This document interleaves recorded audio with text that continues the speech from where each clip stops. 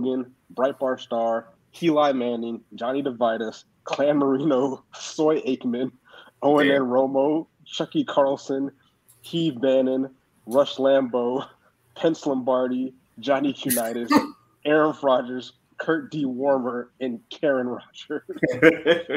So the pack was smoking. Like somebody tweeted out, Aaron Rodgers looks like he steals Cadillac from Raiders, which he does.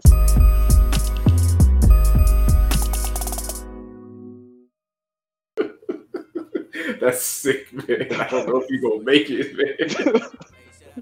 And them dudes gonna show up to your house with a baseball bat. Yeah, what's good, your boys out there? This is KPSC Live. I have started my journey as a degenerate gambler. We'll get into that. We're currently watching the Bills game as we're recording against some Josh Allen just threw another bomb. Oh, my eggs are done. Hold on 1 second. This nigga always cooking something. Jesus. He chooses like, all right, hey, what time we gonna record? I don't know, at dinner time when I'm cooking. Let me go and whip up this rice and peas or something. Nah, man, I got this new egg. Like, if you eat a lot of hard-boiled eggs, get one of those egg steamer things. They're actually pretty cool. So, anywho, you got Marcus and Tech here. What's good, y'all? Hey, man, I'm just enjoying all these pack watches going up. Like, a lot of people are getting packed up this weekend, and it's great to see. I'm loving it. Man, these are some big time games, and I will say the game yesterday that was in the frigid temperatures, nasty looking field. Marcus, I definitely agree with you. Like, put a dome over that crap. I like to see offensive showcases, not mud ball, no touchdowns being thrown by the GOAT, things like that. Like, I don't want to see that. I want to see you air it out, big time touchdown, speed, offense. That's good football. Facts. Nobody wants to watch football when it's like 2 degrees outside and you're not seeing the best of the best play at their best ability. And at that point, when weather becomes a factor, you're not really you're not getting a true determination of who the better team was, in my opinion. That's why I'm a proponent of have all these teams play in a dome with a roof. If it's a nice day outside, open the roof. If it's cold, if it's windy, if it's raining, close the roof. Football is one of the few sports that lets weather determine like what team is going to have an advantage or not, and it shouldn't be that way. Well, it should never be a disadvantage when you're the greatest quarterback of all time, and Aaron Rodgers is probably going to win his second MVP and fall short again of his elusive second Super Bowl title, even though he is apparently the greatest quarterback to ever touch grass, which is crazy that offense only scored 7 points. Now, I do get the sentiment that, play inside. I think maybe back in like yesteryear when they didn't pass the ball 50 times a game, like those elements could be advantageous to a team that knows they could get that advantage. But in this era when people pass the ball all over the field, like you're hurting yourself when you're in Green Bay. It's like you kind of wish not to have home field advantage for a team like Green Bay that still plays outside. Because them dudes look cold too. You know what I'm saying? Like everybody look cold. So yeah, it's just not it's not the best product. You know what I'm saying? Like nobody wants to watch a basketball game played outside when it's windy or raining outside. Nobody wants to watch a baseball game when it's raining outside. Nobody wants to watch soccer or any other sport when the elements are involved. The elements should not be involved. The elements aren't involved when it comes to the Super Bowl. So why should they be involved in playoff games or even regular season games for that matter? Like that shouldn't be a factor in these games anymore. Well, I'm just confused. Like it's going to be tough for Aaron Rodgers. Like he really can't, his family doesn't like him. I don't know if he's single or not, but these are dark times for Mr. Rodgers. So especially in his mentions, like this has been like one of the more fun, creative weekends for pack watches that have gone up. If you're watching on YouTube, you can see my profile picture is Aaron Rodgers getting packed up like Ricky in Menace to Society. I discovered that there is a list now of Aaron Rodgers names. We'll go down that list. You have QAnon Rodgers, QAnon Rodgers, Throw Rogan, Breitbart Star, Eli Manning, Johnny DeVitus, Clan Marino, Soy Aikman, Owen and Romo, Chucky Carlson, Heath Bannon, Rush Lambeau, Pence Lombardi, Johnny Unitas, Aaron Rodgers, Kurt D. Warmer, and Karen Rodgers. So the pack was smoking. Like somebody tweeted out, Aaron Rodgers looks like he steals Cadillac from Raiders, which he does. But yeah, man, that's your man. It's gonna be crazy seeing him up on the stage with 45 in about 2 or so years when he is the president again. That's gonna be a wild look for him. But that's y'all's man. The man is quote unquote being silenced, even though we hear from him more than any other player in the NFL. But white people want to be oppressed so bad it hurts my soul. But God bless him. He's on Pat McAfee's podcast every week for an hour and a half every week, just saying whatever he wants to say. Like, how is he being silenced? He speaks to the media after every practice, after every game, before the game. I hear Aaron Rodgers talk a lot for someone who's being silenced. Yes, he doesn't. They don't understand what being silenced is. Yes, good correction. King Quest in the chat. Yes, I got confused with my hood movies. That is Ricky from Boys in the Hood. I'm not gonna lie, I wasn't a big fan of Boys in the Hood. That's probably my least go-to hood movie. If we're really? Yeah, I think I've seen it one time. I'm more of a Menace to Society guy. I'm more of I have to say Friday, but I haven't watched that in quite. That's a completely different type of hood movie, though. But it's still a hood movie, though. I know. You know what's crazy? Menace to Society came on the other day, and I'm gonna admit it's been a while since I've seen it. I did not know, spoiler alert, that Kane Cousin died for the longest time. I thought that Kane Cousin came back because it was another light-skinned dude too. And for some reason, I thought that that's who ended up smoking Kane because he came back out of the hospital, he dissed him, and then they came and did the drive-by in the end. And then now that I've watched it a few years ago as an adult, I was like, oh, okay, that's the girl that he had hooked up with at the park and dumped. That's her cousin. And I was like, what kind of, I don't know what weird movie fantasy land I was trapped in the metaverse. But yeah, I definitely had that movie all wrong. But yeah, that Menace to Society is a really good movie. I like Boys in the Hood too, though. Yeah, let me push my Larenz Tate agenda. Again, Larenz Tate is a better actor than Will Smith. Will Smith could not be O-Dog. Not even close. You put Will Smith in any serious movie and it immediately goes from rated R to PG-13 and then becomes a comedy. That's essentially what Wild Wild West was. If you didn't know, he was supposed to be or was offered the role in Django as Jamie Foxx. Again, that movie immediately becomes PG-13. It becomes Wild Wild West Part 2. Nobody wants to see that. He was also supposed to be the lead in The Matrix. Again, goes from a rated R movie to a PG-13 movie it turns into Independence Day 3 or whatever. You know what I'm saying? It's not, he just changes the vibe of movies just because of just who he is. He's just not, I don't think that's something that's in him. You don't think being a serious actor is really in his bag. I get it. Yeah. It is what it is. So, but because even with I always go to Concussion, and I don't know if you guys have seen it or not, but it's absolutely not. It's Will Smith parading around as an African, and it's disrespectful because his accent is so bad. It's you should have just had him be his normal voice. Why are you trying to be an African? He could not pull it off. Pursuit of Happiness, it's a great movie, great concept, but I feel you could have chose a lot of different actors that could have really pulled it off. Ali, he was not good in it at all. Larenz Tate, I believe we have some sort of height discrimination against him, but he's easily a better actor than Will Smith. I think there's a documentary series on Disney Plus that Will Smith is on. I'm trying to think of what the name is called. I can't. I'm trying to find. Is it I Am Human or something like that? I know what you're talking about. Yeah, but it's on Disney Plus. It's one of them nature documentaries, and when Will Smith, when Will Smith is being Will Smith and he's being just himself, I think that's when he's at his best. When he's just Earth is what it's called. My bad. Yeah, Earth. When he's out there asking questions, being curious and he's a naturally funny guy. He's good as Will Smith. That's his best role, is being himself. When he tries to be other people, is where he tends to run into problems. And as someone that watches a lot of nature shows, I would recommend that show. It's pretty good. It was like very well done, very well shot, a lot of cool stuff going on there. So if you want to see Will Smith at his best, I would watch that. Yes. I don't know how we degenerated into a Will Smith talk, but we needed that. Yes. All right. So back to the lecture at hand.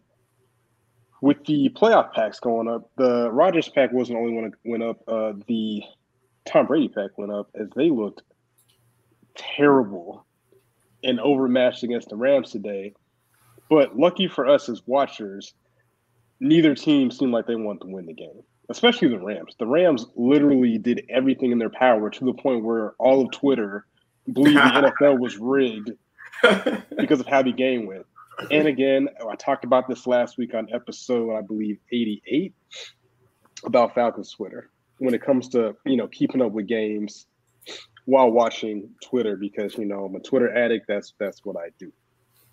But again, somebody tweeted out, the homie Chris Cuddy, he tweeted out that Falcons fans make everything about them when it comes to football. Like, it is insane the amount of mental gymnastics Falcons fans will do to bring any other football discussion to Matt Ryan or Thomas Dimitroff or just there's anything they can to be miserable. Like, there's a whole nother game on. Like, the Falcons have been gone for weeks or whatever. So the thing that agitated them today, per usual, which is on their own, is the Buccaneers were down like 27-3. And we all knew it was coming. This isn't nothing new. This is part of the life we live now as a Falcons fan or supporter. Anytime any team is down multiple scores and the team that's down is down by 3 and it's anything relatively close to number 28, somebody's going to mention it. But I didn't have a problem with it because it was completely relevant, right? As we saw late in the game, as they came back, it was relevant. They're like, oh, they're making 28-3 shows. Oh, they keep saying 28-3. Yeah, it's part of history. It happened. There's nothing y'all can do about it. It's part of the fabric of football now. And they almost came back. So it was a perfect reference. It wasn't out of pocket or anything. Like, Falcons fans, again, make it about themselves and wanted to be that. But it was 100% within bounds. Like, it fit exactly. Like, you're going to the half down 27-3. You have a quarterback that was on a team that was down 23, and they came back and won, which they almost did today. But I think they missed some kicks early in the game. It was a lot going on. It was a very entertaining game. But definitely early in the game, I was about to cut it off. But I'm glad I didn't because I probably would have missed one of the best games of the year. So now the speculation is whether or not Brady is going to come back. They said they did a sit down with him. He was, mulling the idea of possibly retiring. He said he kind of wanted to go out on top, which he should have done last year. But, it's kind of up in the air right now. And then also, too, with the potential of hopefully Byron Leftwich getting a head coaching job, that might not be something he wants to deal with as far as getting a new OC, even though they probably run whatever Tom wants to run, right? But it'll definitely be interesting. Selfishly, I'll do the Falcons thing as a Falcons supporter. I hope he comes back and then falls off because that's the only chance we have in making the playoffs next year is if we can win the division. Because Sean Payton's talking about possibly retiring too. So we can get washed Tom Brady and no Sean Payton in New Orleans. Like I said, that will be the only chance the Falcons have of making the playoffs. Tom Brady has he has 3 years left on his contract. Like at $8 million a year. Oh, hang on. Am I reading this right? Yeah. He's got 3 years left on his contract. I think what's happening right now is just propaganda for him to make a grand return. Like, I feel like they're just doing this whole, Tom Brady's thinking about retiring. Should he hang it up? People think he's washed and all this, making up doubters and non-believers in him. Like, Tom Brady's won 7 Super Bowls. Like, nobody doesn't believe in Tom Brady. Like, there's no real doubters and haters out there. Like, he's done everything there is to do. So I think that's all this is. It's just propaganda for him to come back for another year. I feel like it would have been better for him to retire last year because, like, at that point, you proved everything that you needed to prove. You won 6 Super Bowls in New England. You've set all the passing records, touchdown records, wins records, playoff wins, playoff yards, playoff touchdowns. And then you go to another team and in your first year do something that it took Aaron Rodgers 17 years to do. You do it in 1 year. So it's like, what else do you need to prove? Why are you still in? And I guess that's what makes professional athletes and people that are at a high level, that's what keeps them at that level, that type of mindset and mentality to be like, all right, I'm just going to keep going. I'm going to keep trying to be better. I'm going to keep trying to push myself and all this stuff. But at some point, go be a family man, dog. Like, go, hang out with your family. Like, be a husband. Find something else to do. Stop selling your soul to the devil, because that's clearly what you're doing, because this is ridiculous. Yeah, at this point, he's done everything that you can do. He's closed the debate on who's the greatest of all time. And to me, because before he left the Patriots, it was questions of, hey, well, can he win without Belichick?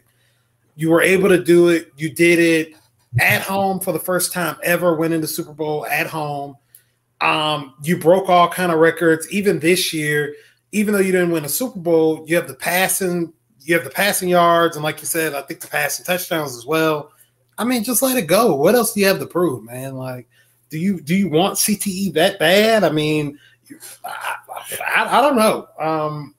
If you win 8, that's perfect. But I mean, there's nothing that Tom Brady can do to solidify his argument anymore. At this point, you can't say you can't say that, okay, well, Peyton Manning is the greatest regular season quarterback of all time. Hey, he has the accolades for that. He has the greatest playoff performances of all time, most comebacks. He's done it all. He's done it in 2 separate conferences over a 20-year stretch. He's the greatest of all time, man. Just go out, have fun with Giselle, have fun with your kids, continue to live that vegan lifestyle and be a Republican or whatever you do in your spare time, and just hang it up. It's about that time. Like, I'm ready to see these young guns out here, like we're watching right now, slang that thing, pause.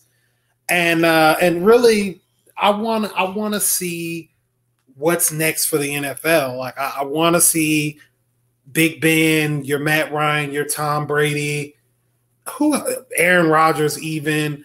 I'm ready for these guys to hang it up so we can really have that next phase of great quarterbacks come in and see what they have. Like, I was so glad that Big Ben retired, but honestly, Big Ben retired too late. Like, he was gassed. He was not the same guy. Like, and to me, after a while, it does hurt your legacy just hanging on like that. But definitely glad to that he didn't win another title. I mean, it's weird because I respect the man, but that doesn't mean I have to cheer for him or the Bucks. So I'm definitely glad that they're not going to be in the Super Bowl mix again. I do like parity when it comes to the NFL and the NBA on occasion. I mean, having dynasty is cool, but sometimes it feels good. Like this year, believe it or not, I actually hope Buffalo does win this game, and I hope Buffalo wins the title. I remember being a kid. They went to 4 straight. They lost 4 straight, which is a record that they have to live with forever. We were there for the Music City Miracle where they were cheated by the Titans. And all those years with those bum coaches, year after year after year, now you guys finally got the thing rolling in the right direction. I'm ready to see a new champion. Yeah, Ben Roethlisberger's arm retired 3 years ago.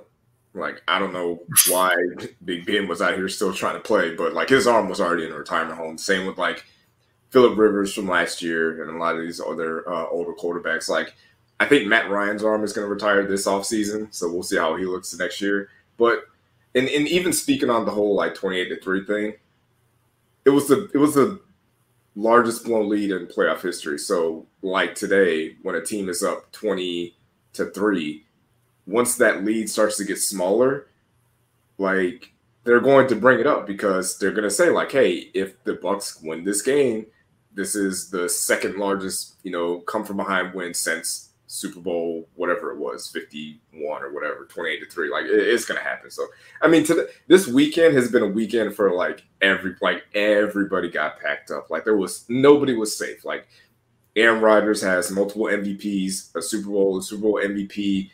Tom Brady has 7 Super Bowls and multiple MVPs.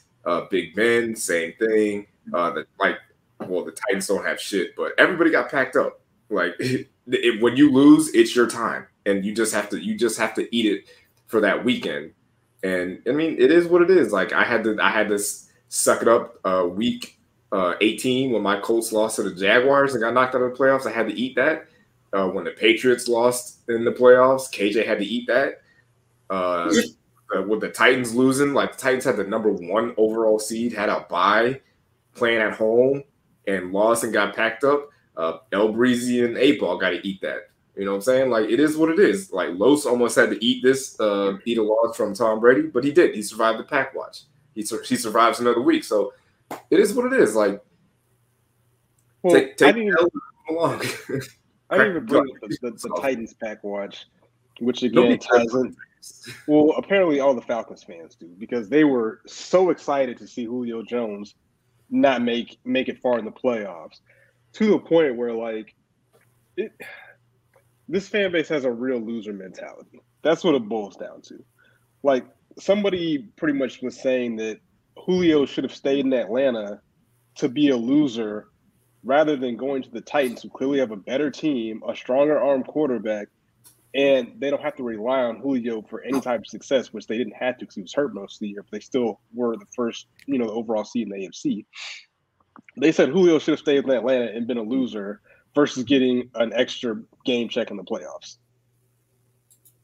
I'm like, fam, he's gone. And then the other narrative is like, oh, Atlanta won the trade. Fam, Julio did not want to be there. Like, y'all obliged him. Y'all did what he wanted. There was really no win in that situation, because whatever pick we get in the second round, I think, a late second rounder or a mid-second rounder, is not going to be Julio Jones or anything close to the production that he provided, or even like just the threat of him being out there provided. So it's very annoying. Like, there's a lot of bitter fans that just don't let anything go, and it's just like, come on, man. Like, well, I mean, I was told that y'all don't talk about former Falcons players. That's what I was told. We didn't talk about Devondre Campbell, who was on the Green Bay Packers at all. It's just, yeah. They're like, oh, it's just fun. It's like, no, you're dying inside when you make these tweets. Like, you're really hurting as you tweet out, oh, Julio, ha ha ha, LOL. Like, all right, man. Like, get a life. I seen a tweet earlier from, I want to say it's Josh. Is that it? The only JJ something? Yes, that is Josh. He said something. It was so out of control. I should have saved it. I don't know where it popped up, but I was just like, wow, man, why be so bitter? Like, look, I understand that I'm a Jaguars fan. There's a split in the fan base about Jalen Ramsey. To me, honestly, look, we had the dude. He was great for us. At the end of the day, somebody told him he needs to sit the F down. He felt disrespected. He wanted to get up out of there. Years later, we're still a losing franchise. He didn't want to be here anymore. I'm not mad at the guy. I still have his jersey in my closet. I didn't burn it. It just is what it is. Like, you have to understand that it's a business, and at the end of the day, when he retires and y'all put him into y'all's Ring of Honor and he becomes a Hall of Famer, y'all are going to accept those accolades and you'll accept him back with open arms. So it's like, wow, this hostility. At the end of the day, I don't blame a guy that doesn't want to sit through a rebuild. Like, when's the last time y'all been to the playoffs? It's been 3 years, right? Or 4 or something like that? Since the Super Bowl, so 2016, 2017 season. No, we went 2018 with 2017, 2018, I believe, was Steve Sarkisian. And they ran the infamous play throwing it to the fullback in the end zone or something. Like, it was a terrible play sequence, but yeah, I think that was the last time. So it's been a few years. Like, at the end of the day, this guy's at the end of his run. He realizes that if he wants a chance to compete, I don't fault a guy for that at the end of the day. Just let it go. I mean, it's just weird behavior.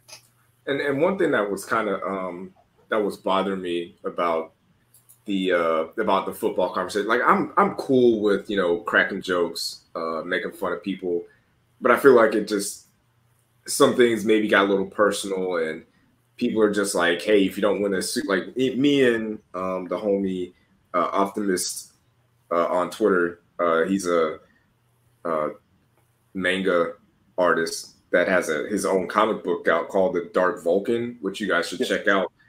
And me and him were having a conversation about this where he was saying, like, if your team doesn't win the Super Bowl, you're a loser.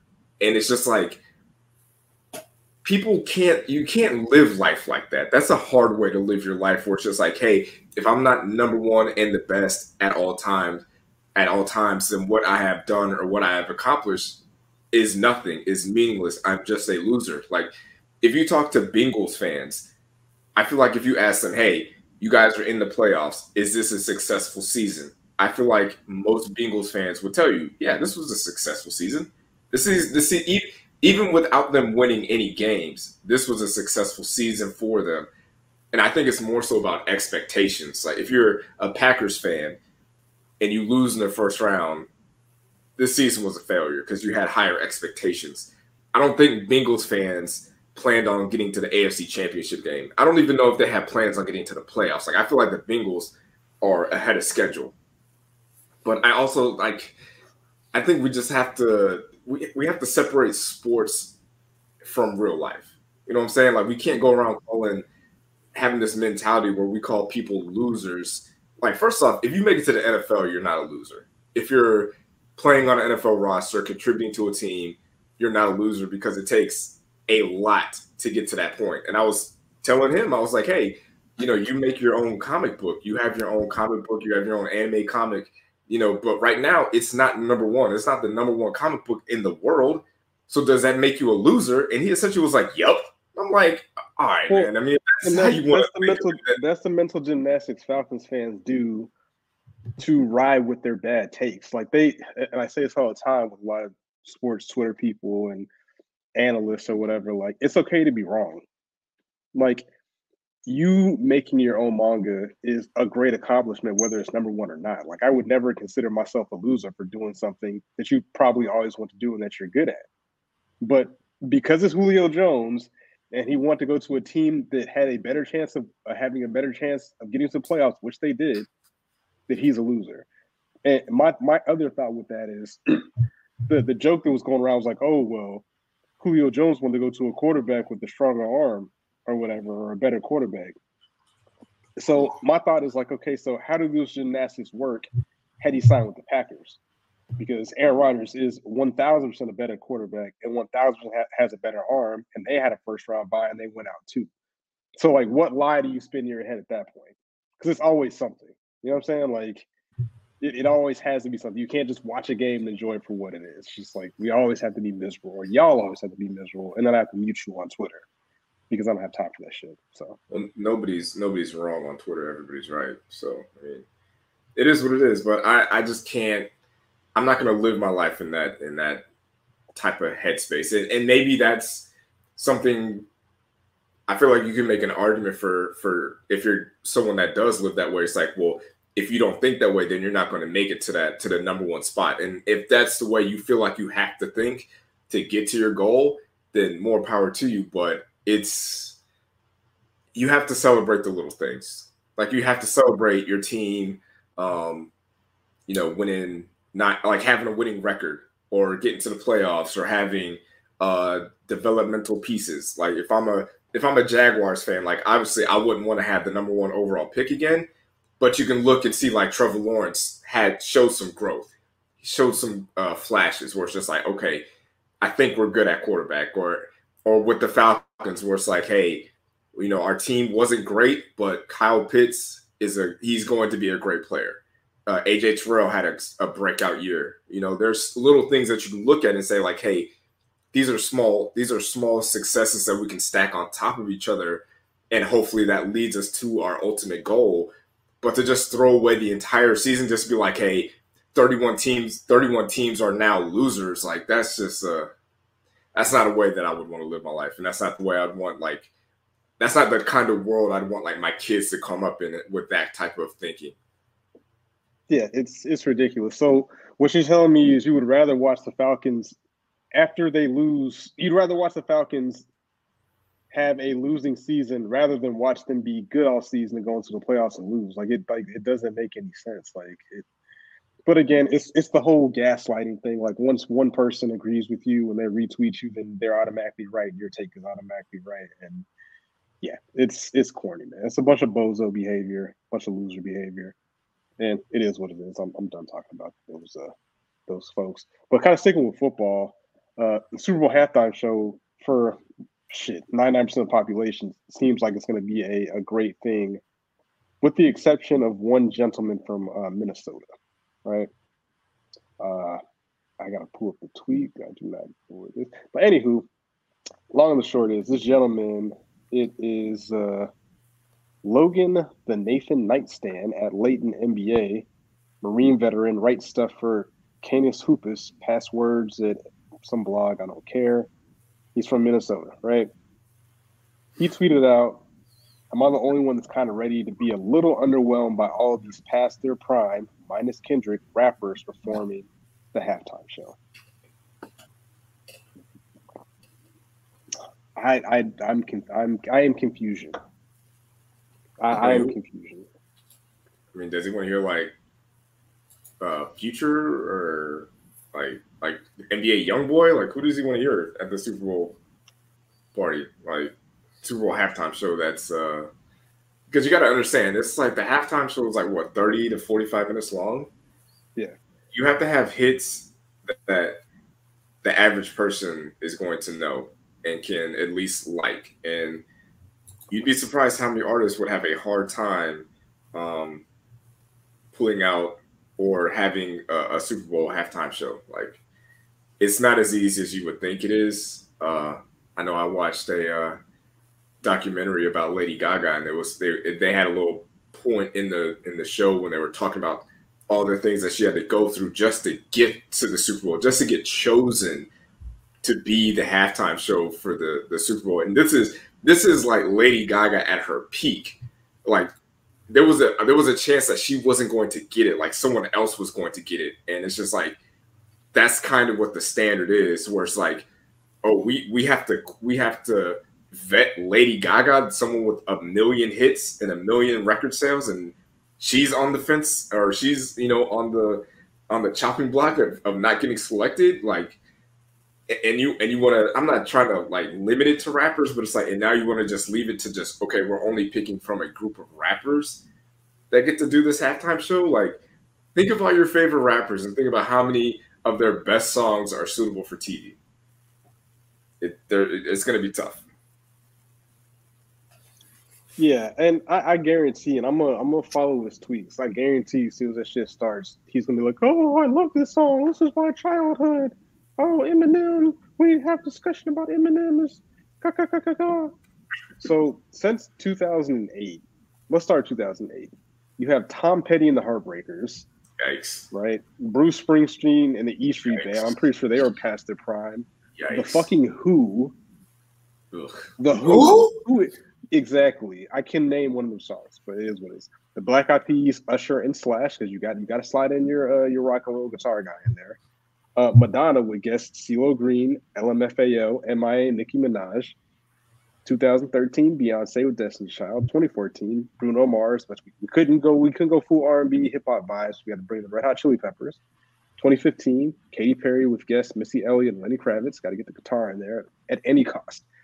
2016, Coldplay with guest Beyonce and Bruno Mars. Because again, you got to slide in. You got to have some guitars in there. Slide a little hip hop for the people. Because nobody's trying to see Coldplay if you want to talk about people being past their prime. 2017, Lady Gaga. 2018, Justin Timberlake.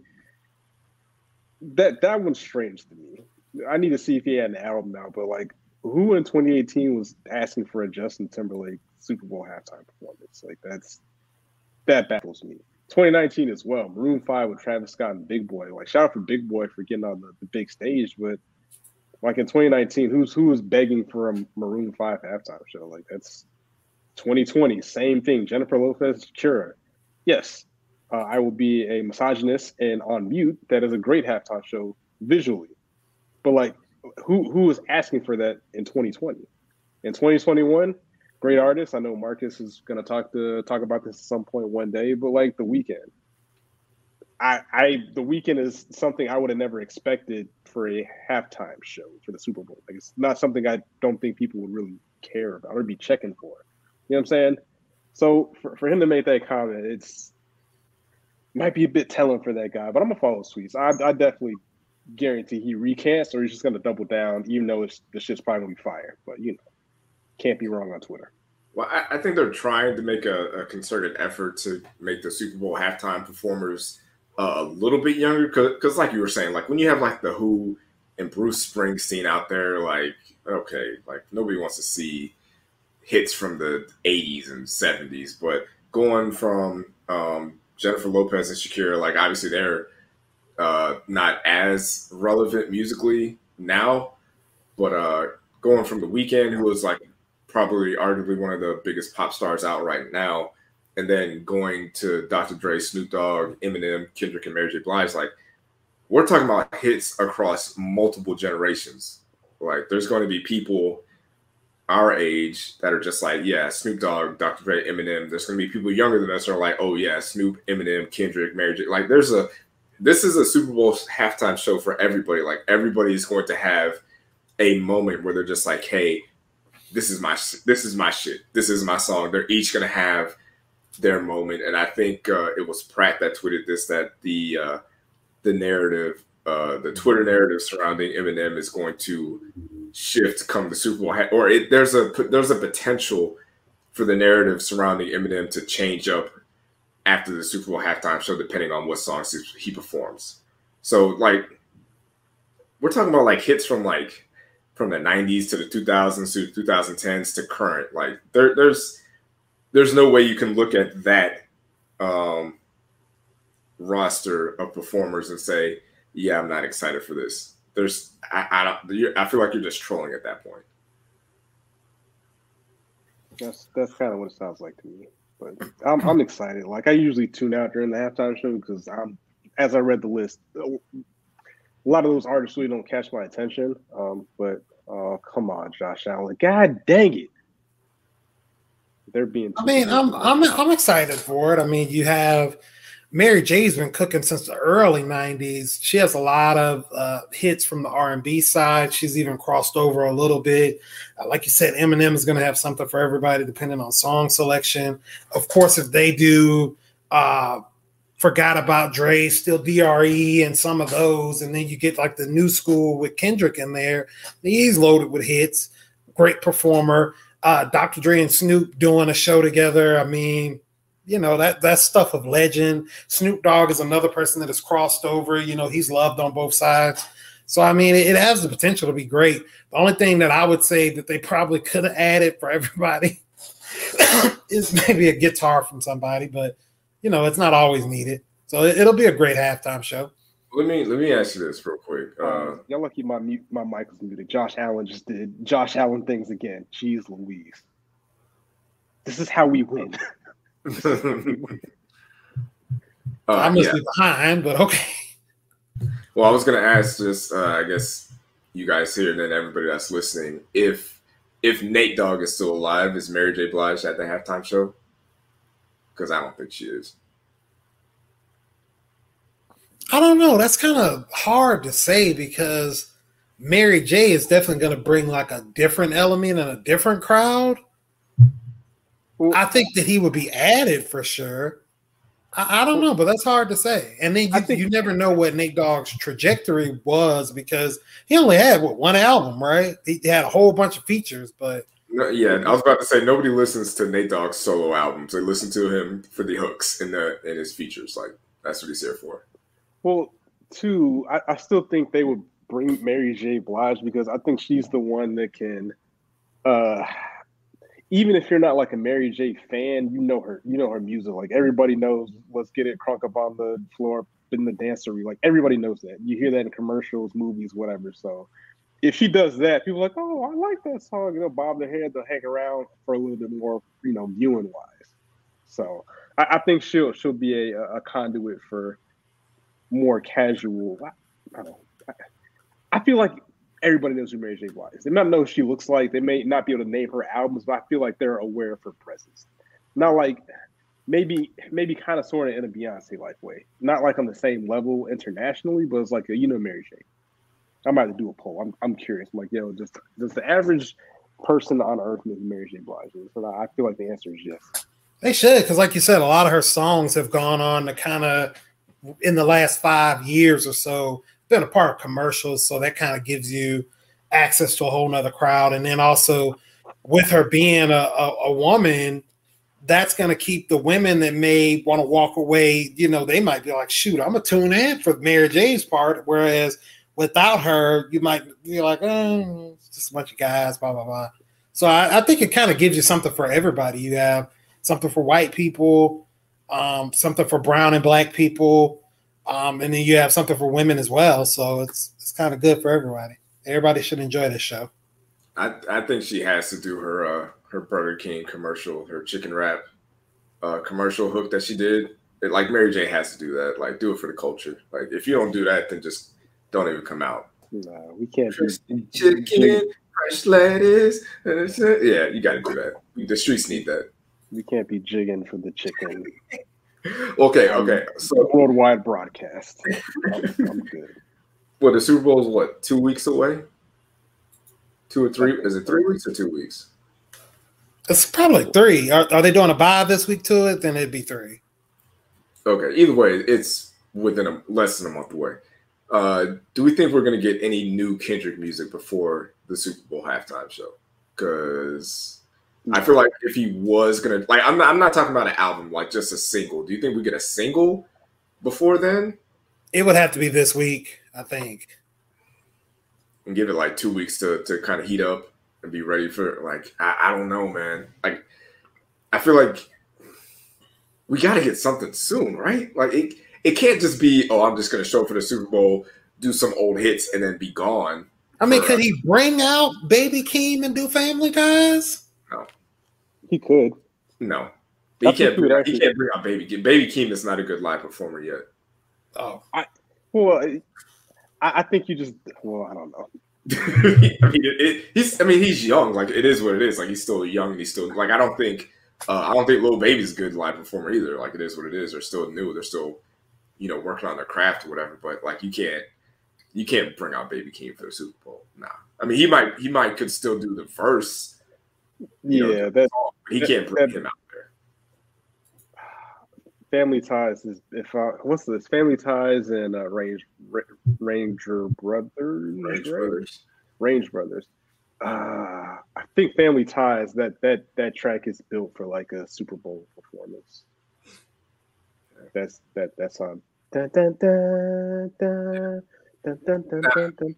Like, that shit would ring off in the stadium. Like, oh, for sure. For sure. Something's got to happen here soon. Like with Kendrick, like we got to get something. Enough with the features, like on the the artist that you sign's album. Like, let's get out here. Yeah, somebody ran on the field. What a clown. It's time to get back into the game. Like, let's shake things up. Like, there's a part of me that wants him to drop a single before the Super Bowl.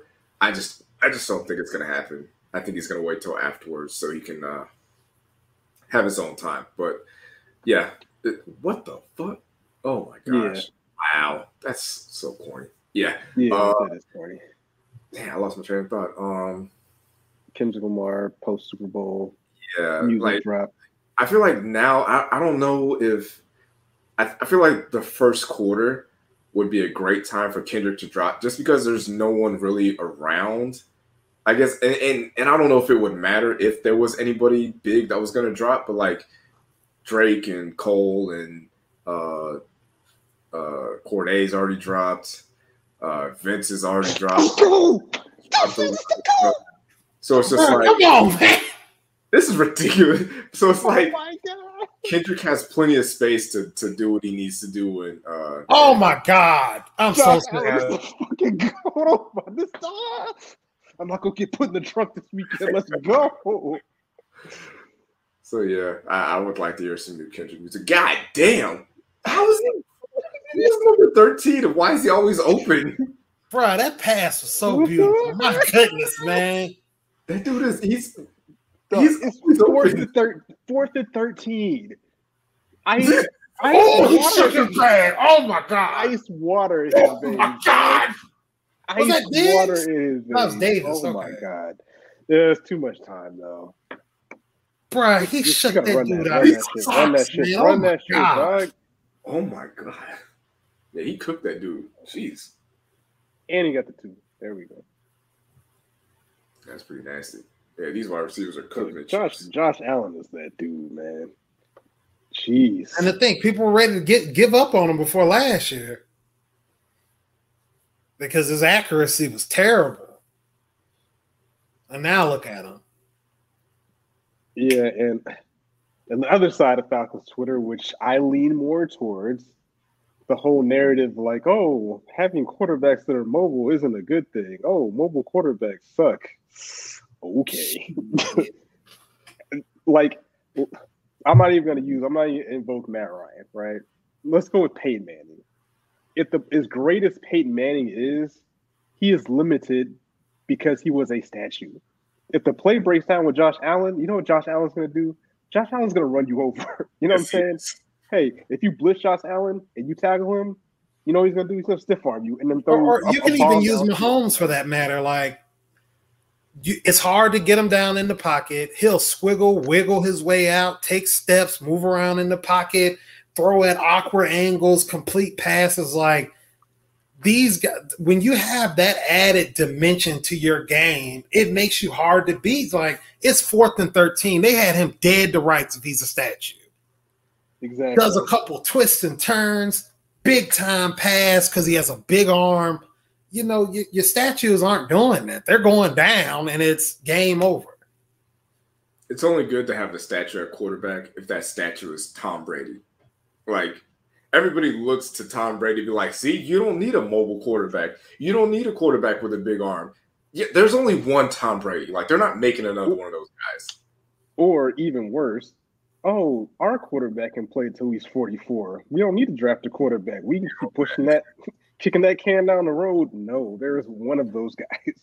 Yeah, we know how he's doing it because he's selling his soul to the devil and eating like fetuses and stuff like that. But yeah, like there's only one Tom Brady. Like, you're not going to see a lot of quarterbacks playing at that high of a level at that age. You're not going to see a lot of basketball players playing at the high level that LeBron James is still playing at. Like, there's only a few of these players that are able to do these things. So for other fan bases to say, well, yeah, well, my guy can do that too. My quarterback can do that too. My favorite basketball player can play like that too. No, they can't. No, they can't. There's only one, LeBron. There's only one Tom Brady. You know what? Hold that thought. What is going on with LeBron and that big patch in the back of his head? Like, I turned into the game the other night against Orlando, tuned in, and I was like, what is going on with his hair now? Like, I thought he had the lace front, and now it's just a big patch in the back of his head that's just bald. And it's like, LeBron, let that thing go, brother. You don't have that Space Jam budget no more. Hey, babe, it's time to let it go, brother. Like, you're bald now. Join the club. But you're right. I mean, it's only so many athletes like that are able to perform at such a peak level for so long. And to be honest with you, LeBron is he's 8 years younger than Brady. And I mean, he's still playing at a really high level. That's not going to be for everybody. This game, I tell you. Yeah. Sorry about that. I'm actually finished with my point. Yeah. Definitely, this game is definitely great. We should have a guest here soon, and we'll transition to the whole DMX conversation.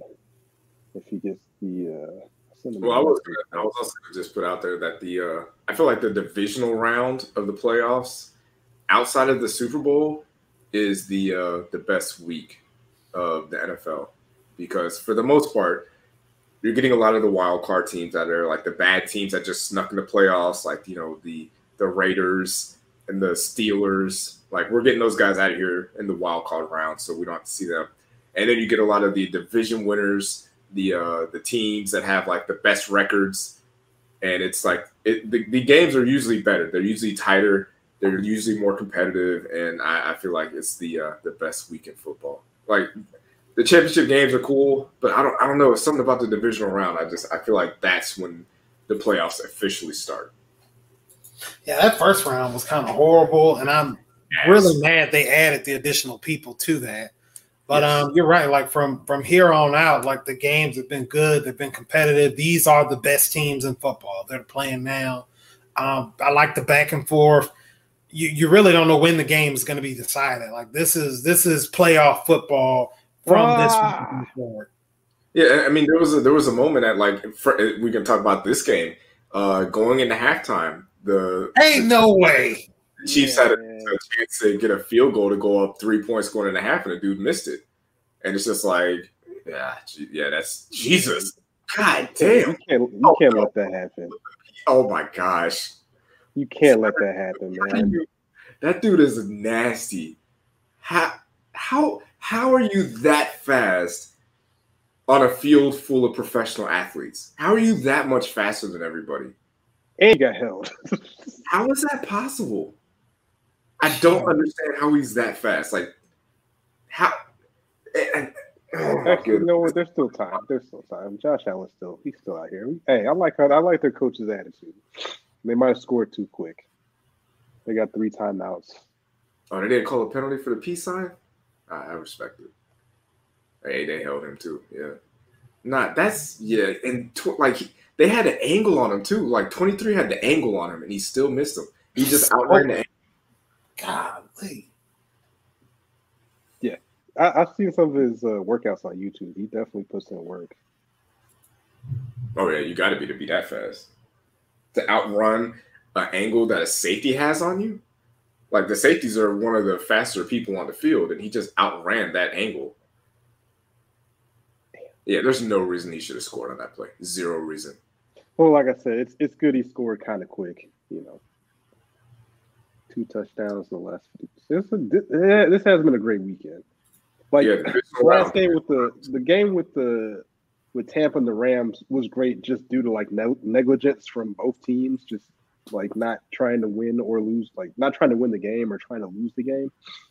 But this one's actually good because this has kind of been a chess match, a defensive struggle until like late in the game where there's been apparently an offensive explosion. So I like it.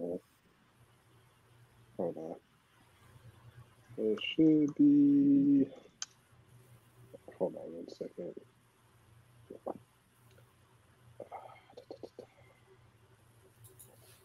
I think I sent the wrong link. This is definitely a game. Oh my goodness. I feel like this is the AFC Championship game. Like, I feel like whoever wins this game is going to go to the Super Bowl just because, like, the Bengals O-line is just not good. They're going to get that guy killed. And like I said, I think the Bengals have jump-started their timeline by getting a wide receiver instead of building that offensive line. But I don't think it's a problem. Like, but this coming offseason, like, their first 2 draft picks need to be offensive linemen. Yeah, they got to get some linemen. I mean, 9 sacks. I understand Tennessee has they have a pretty good pass rush now, but yeah, if they match up against Buffalo, they'll get killed. I mean, but he's been getting sacked all year, and you don't. And as a Colts fan, I don't want Bengals fans to have to go through what I went through, where it's just like you have a franchise quarterback, you have an elite, you have elite offensive weapons that he could throw to, but he just needs time. Like if you give Joe Burrow time in the pocket and you give Jamar Chase 4 seconds to get open as opposed to 2, that Bengals team could be a championship roster within 3 years. But you have to, they've already figured out, like, we got our quarterback, we got our wide receiver core, we got our quarterback. Maybe fix that defense and build up that line, and you're good to go. Like, you can fix your offensive line in 1 draft. It doesn't take much. Yeah, you got a little money, and they do have money on the free agency side too, so they can grab. There's a lot of offensive linemen that are free agents. And see, this was one thing that I've seen a lot of people saying, "Oh, well, the 9 sacks. That's why they should have took Penei Sewell. Well, look, Penei Sewell didn't make any difference at all for the Lions. They won 3 games. Jamar Chase is in the playoffs. So that whole thing, it doesn't even make sense. Like, if you have premier players, you can get linemen. Linemen can be coached up. You can get them all over the draft. Kansas City, one of their guys that's a starter is a 6th-round pick. Like, if you have good draft, like, people that make your draft decisions, scouts, things like that, you can find O-linemen. It's hard to find premier talent at premier positions. And Jamar Chase, if we didn't get Trevor Lawrence, I would have loved to have Jamar Chase at the number 1 overall pick because he was that special. This Davis dude is just unstoppable.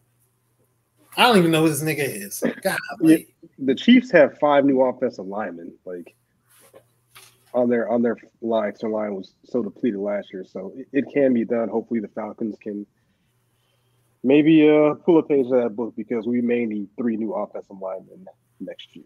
So, yeah, the Colts did that same thing. Like, Andrew Luck went from being the most sacked quarterback to being the least sacked quarterback in like 1 year, and it only took like one or 2 picks in a draft. Like, they found Quentin Nelson, they got Braden Smith, they made some moves in free agency, and they fixed that offensive line in 1 season. And I would prefer to do it that way, to like, all right, let's fix this offensive line and then build the weapons around them.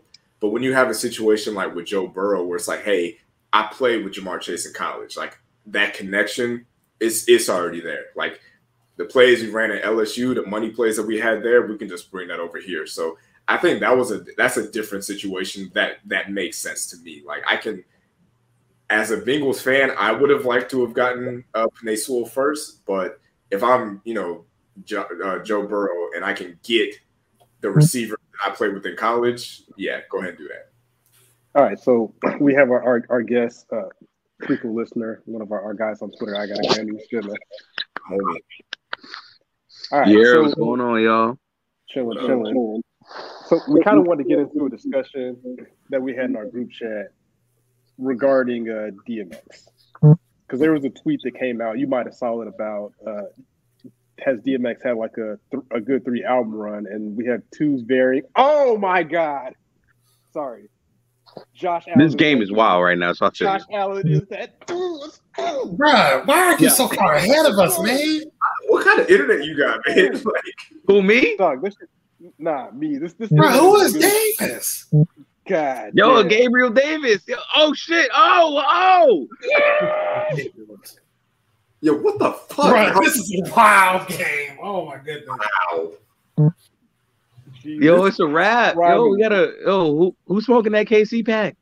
Hey, that pack is going up, baby. The people ain't gonna be at my door tonight. Let's go. Let's go. Oh man, and this is why I picked the Bills, because now if they play the Bengals, they're gonna run through that offense line. They are fucking terrible, dog. They are Swiss cheese. Trash. Let's go, Bengals. Let's go. This is good. I'm waiting for this Bills-Niners Super Bowl. That's all I want. No, I need Bills-Rams. Nah, we don't do Rams here. So, well, I guess we'll get back to sports. All right. We can't do that. The only reason I would pick against San Francisco is because I don't trust Jimmy Garoppolo.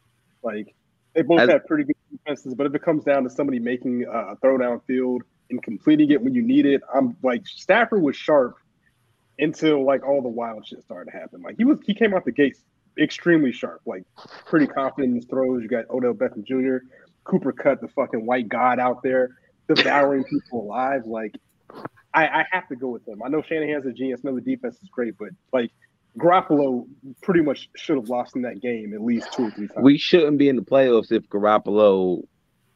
the game relied on him. Yes. Yeah. And, well, I mean, once Lance starts playing, then that's going to be that's gonna be my dark. But we got Debo. He out here acting up. So yeah, that might be my Super Bowl dark horse next year. Since I'm now a degenerate gambler, as you could probably tell, who I'm rooting for in this game if you've been listening to the podcast. But buddy. So let's go to this DMX conversation, because shout out to Michael Pratt. He stole a tweet directly out of my group chat, which I even recorded a video for my Instagram. Definitely follow me on there at Southbreeze706. And my question was, and his question was, does Jay-Z have a better three-run album than Nas is currently have? And I said, absolutely, if you count Watch the Throne.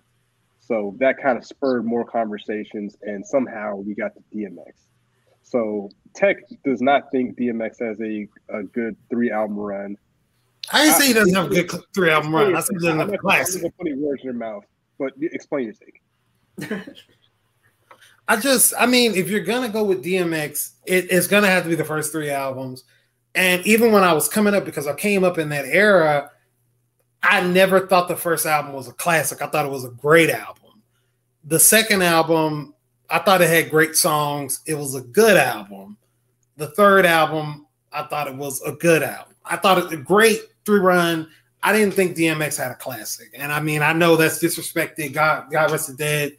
But I just didn't, I don't know. The beats from Swiss Beats, they don't age well. I didn't necessarily like them then. Some of the songs I did like back then, I don't like now. I counted 7 songs that I don't really mess with like that. So, I mean, it's just my opinion, but I don't think DMX has a classic album. Like, I think he has one of the best runs that we'll ever see, but a classic album is real tough to come by. That's my thoughts. Yeah, DMX definitely has, DMX definitely has a good to great album run. I'd like to listen to these albums like again, like run them back all the way through again. But like if just looking at the names of the songs and of the albums, I'd probably say Flesh of My Flesh, Blood of My Blood. The second album is probably the best one out of the first 3. Because like if we're talking about great 3-album run for DMX, it's going to be out of those first 3 albums. Like everything else isn't really hitting. But so the second album doesn't really have the singles, like the high-end singles that the other albums had.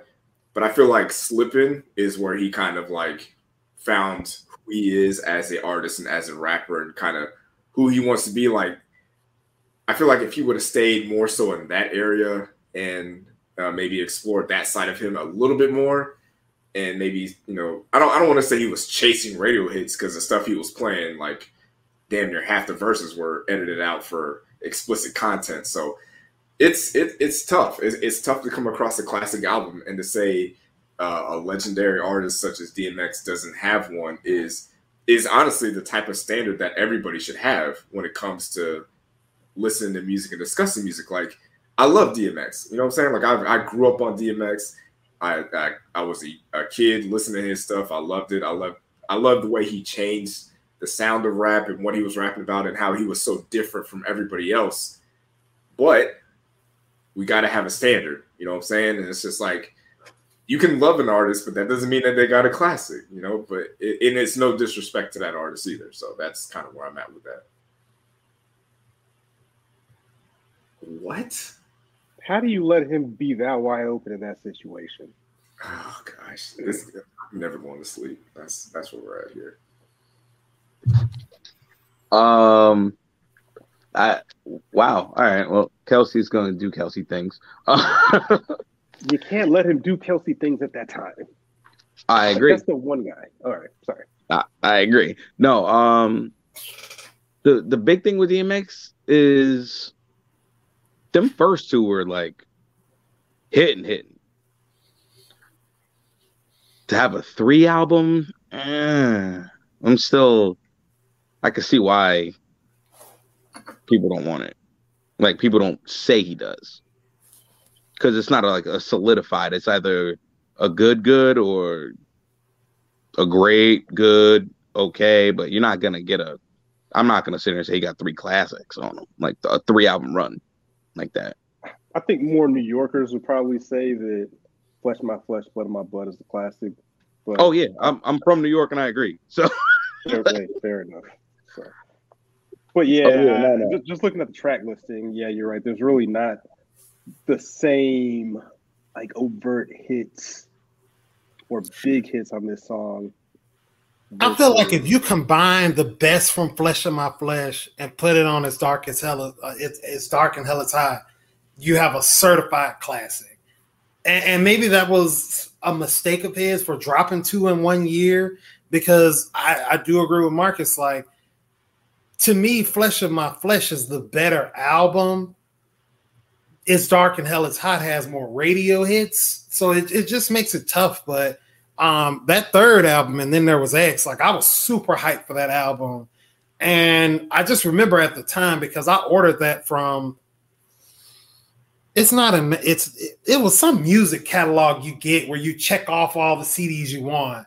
And I checked it off, and I was so excited to get this CD in the mail. This is how you know I'm old school. Like, I was getting this CD in the mail. I was so hyped. Put it in my Sony Walkman. Them Columbia House joints. Yeah, that's what it was, the Columbia House.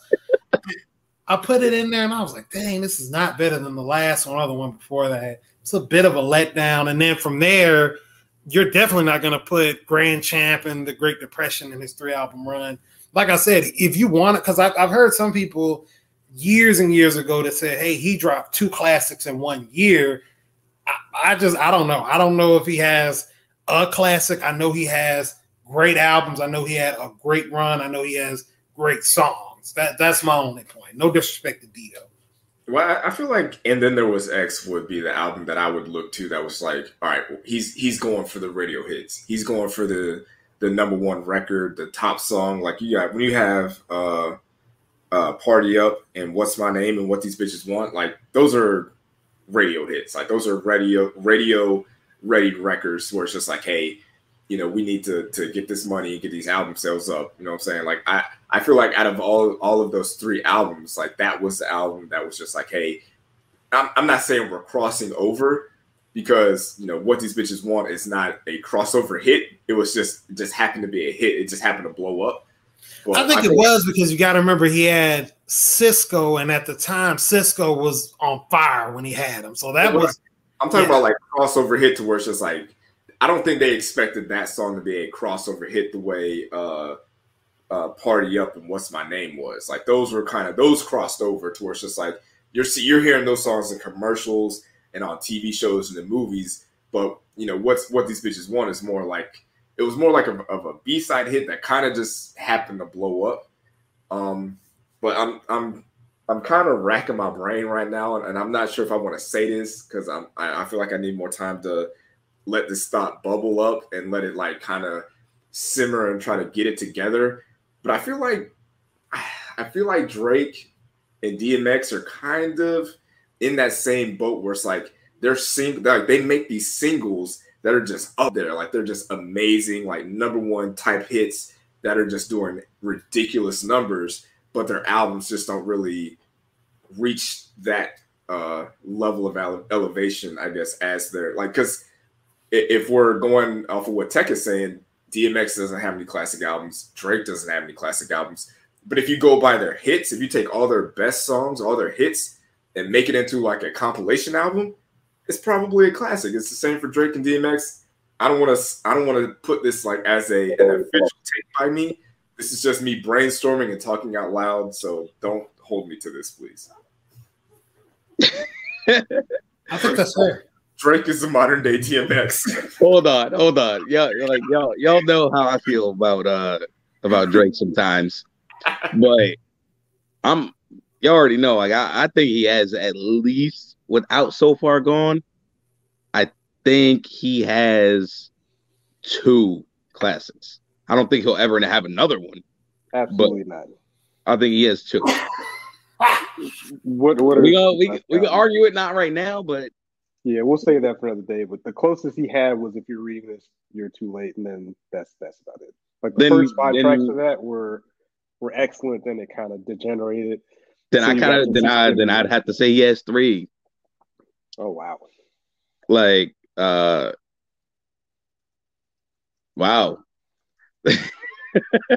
Yeah, my bad. It's a no for me. See, and I feel like we have to set like a rating system or something. How many tracks on an album get you a good album, a great album, and a classic album. Because I feel like on the classic level, it needs to be north of at least 75% to 80% of your tracks should be banging. That's yeah. We need to do that episode because I had thought about it. I just haven't sat down and like really made all of my specifications. That's tough though, because you know, like and like I know you talked about it like at one point, like Daytona was only what 7 tracks, 8 tracks, 7 songs. Yeah, and he gave us 21 minutes or so of better music than a lot of artists. And I think Daytona is a classic. It might Push got 2. Yeah, a lot of people say it's a classic. It's great. It's definitely a great, even though it's short, which I love short albums. Give me all the 30 minutes or less albums, I'll take them all. Agree. Well, I think for me, I don't think you can have I feel like you can't have a bad song on a classic album. And I'm not sure. Damn, I can't say that. I got to take that take back. I'm gonna have to walk that take back because when I was doing the research for the 3 great album runs, I started with Graduation, and I think Drunken Hot Girls is a bad song. So it is. Drunken Hot Girls sucks. Yeah, so it's like it's bad, but I can tolerate it. But it's not that. It should be a classic with that song on there, and a lot of people call it a classic, but it's like if by that standard, if it's like, hey, if you have I'm not saying if you have a song that's skippable because there's certain songs like you just don't like, and that you do like, and that's all subjective. But like if the song is like objectively bad, or it's just like, hey, this sounds bad, or you didn't do a great job, like. Is it still a classic? You're like, damn, I'm gonna have to rethink my list now. See, I liked whatchamacallit on that song though. Like, I didn't like that song at all. Like it's one of my least favorite Kanye songs, but most Def was alright on that. Like, other than that, oh yeah, that's the thing. Is that album is so crazy that when I was doing this 3 great album runs, I wasn't like on my list. There, some of these people have classics, but it's not. I wasn't viewing this list as 3 straight classics in a row, because if we're doing that, then my list goes from I have like about I think 10 artists on here, and if it's like all right, who dropped 3 classics back to back to back, then my list goes from like 10 to like 2, because dropping 3 classics in a row is damn near impossible. Like it's just going to be Kanye, Outkast, maybe Kendrick, and Dr. Dre. Like, that's it. Like, no one has dropped 3. Who? Well, yeah, classics. Nah, that's true. Yeah, we're talking 3 classics. Like, I wasn't doing that. I was just going great album runs. We're just like, yeah, that's what I was doing, just great album runs. So if you're going by that standard, I got a lot of artists on there for that. Because even, T.I., the person that originally said it, he doesn't have 3. He doesn't have 3 classics. Period. He has. Best he has 2. Yeah, I mean, I know a lot of people rate trap music as a classic. I think it was a great album. It's a couple songs I just don't listen to on that. Urban Legend, that to me was a classic. It does have some skippable songs, and then King, I could ride King straight through and call that a classic. But yeah, like even with Kanye, like I'm looking at my beautiful twisted dark fantasy, if I said that right.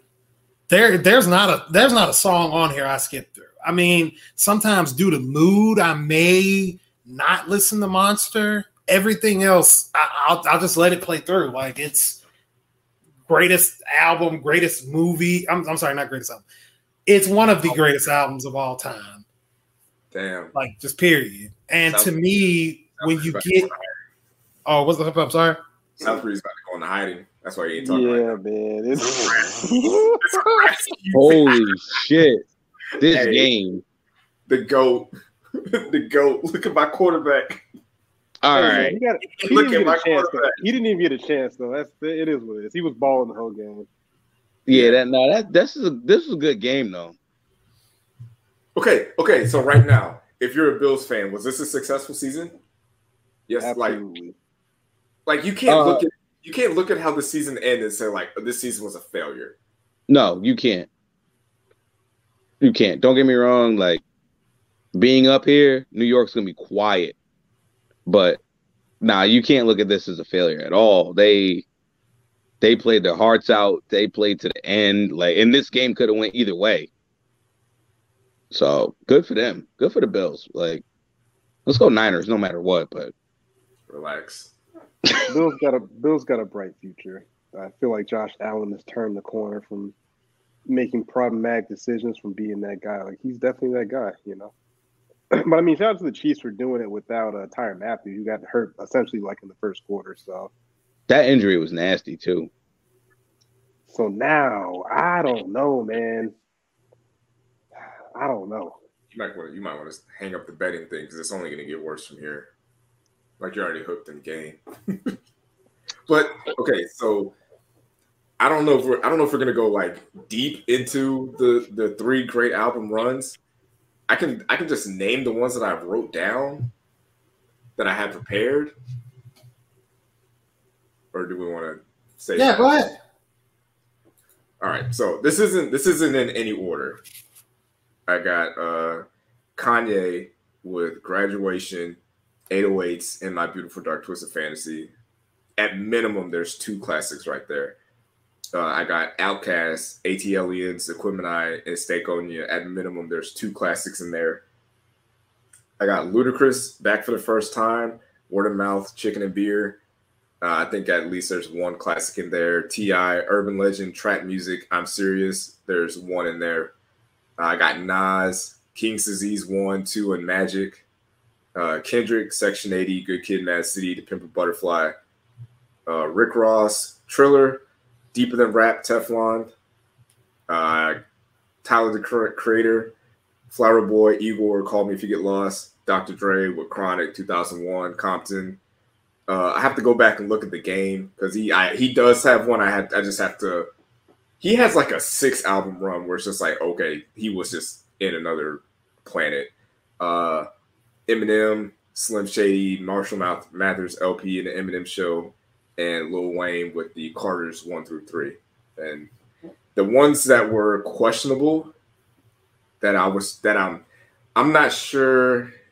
I'm not saying it's a no, but I wasn't able to like solidify my opinion on it. Ice Cube I was on the fence with that one. Jay-Z, I'm still on the fence with that, and DMX, I'm still on the fence with him. But I'm still kind of going through like the way I did it. I was just like, all right, well, let me think of all the artists that have dropped the classic album and then go from there. So this was a lot harder than I thought it would be. I got my list ready, but I don't have the albums listed. So I got Ye. His would be the run from Graduation to my beautiful Twisted Dark Fantasies, with the 808s in the middle of that. Even though that's controversial, 808s is from top to bottom. It's a great album. It could be a classic depending on who's who. But the one thing that I invite the younger generation to look into is your Travis Scotts, your Young Thugs, and all these new artists that have taken what Kanye had given you with that sound and ran with it. He was the godfather of that. So I definitely got him on the list. I got Ross. I went from Trilla to Teflon Don. And in the middle was Deeper Than Rap. I got Kendrick with his 3 solo joints. So it doesn't have Section 80. I'll give it to Eminem. I didn't necessarily care for Eminem's show like that. I mean, it has a lot of good solo stuff, but, you know, he did his thing. He has arguably 2 classics, definitely 1 surefire classic within that. I got Game. My Game starts at Documentary. I go with Doctor's Advocate. I think it was a really West Coast sound, but it's super underrated. It's a great album. The third one would be LAX. I think you went from LAX, Red Album, and it was another one I seen on your list. I got Luda, first 3. I got T.I., the from Trap Music to King. First 3 for Ludacris? That's a stretch. You don't think his first 3 were a great run? Oh, let me stand by. They got Chicken and Beer. You got Word of mouth. Word of Mouth, and you got Back for the First Time. I'm not including Incognito, but Back for the First Time. I feel like that was a great run. For Kendrick on that list, honestly. Yeah. Just off of what you said, I think 2 weeks ago about To Pimp a Butterfly, I didn't think you would put him on there.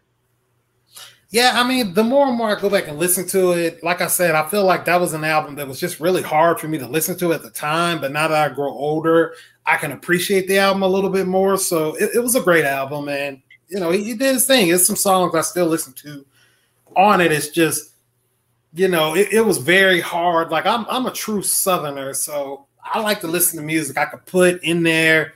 You know, I got my JBLs, and I want to hear the boom. I want to hear the good music, the good vibes.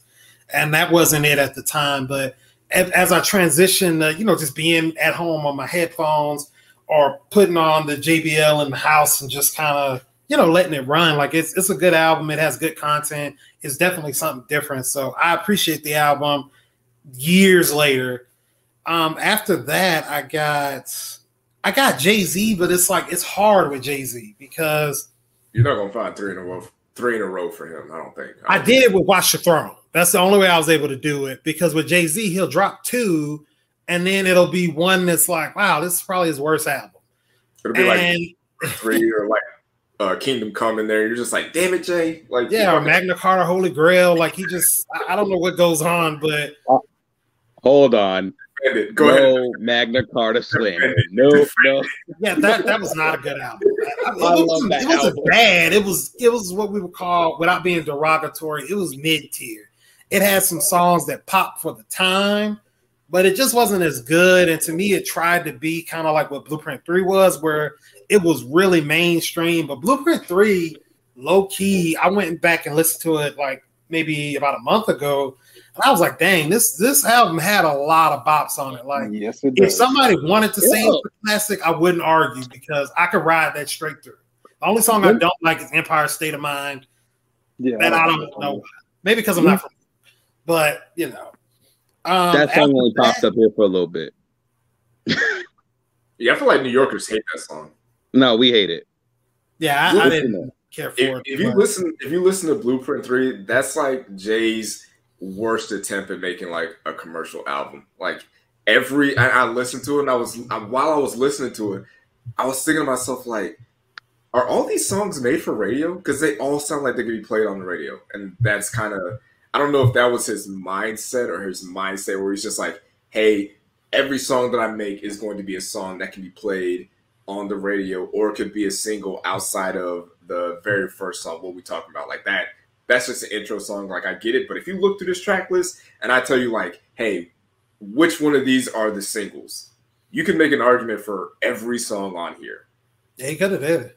Like, it was, I don't want to say it was ridiculous, but it was just like, it was surprising to see that from an artist of Jay-Z's caliber, where it's just like, you know, you don't have to chase these radio-friendly songs. You don't have to chase singles. Like, especially for Blueprint 3, like, at that point, you've already established who you are as an artist. Like, you've established, like, hey, I'm a great storyteller. I'm a great bar-for-bar guy.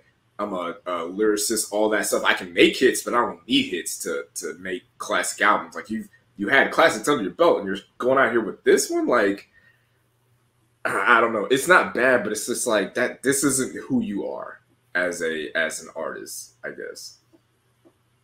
And then I saw somebody online, like they were like talking bad about American Gangsta, and to me, that's arguably one of his like best pieces of work. To me, that's another one that's like I could top to bottom. It was a great album. Like it was a theme album. He went in there, he understood the assignment, as they say, and I felt like that was a good one.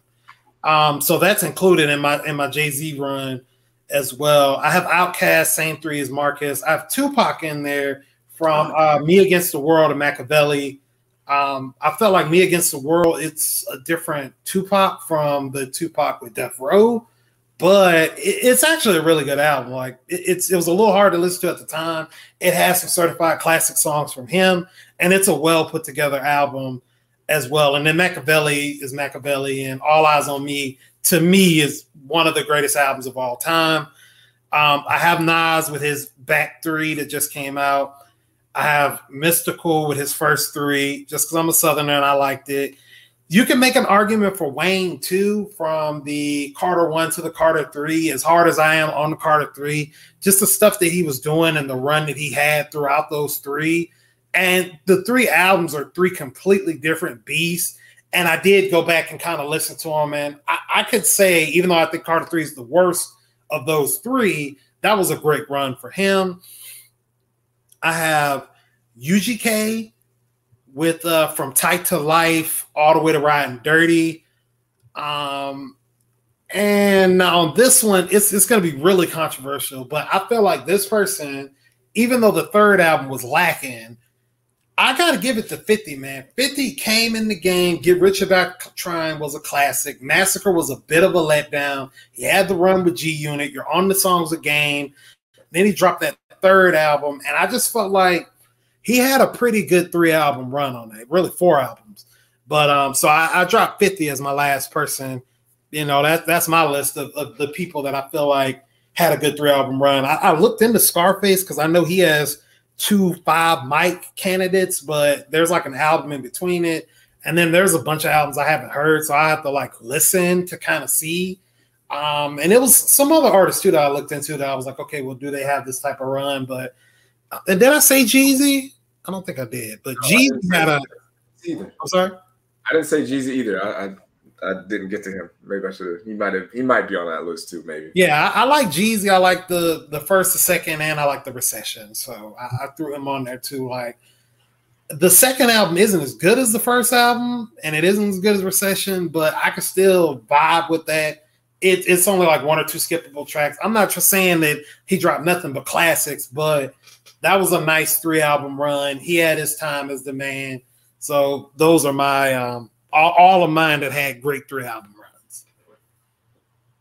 And I did look into Ice Cube too, and I don't know, like I want to say Predator was like included in one of mine, and there was like a lot of tracks that I just didn't really listen to like that. It was either that or Death Certificate.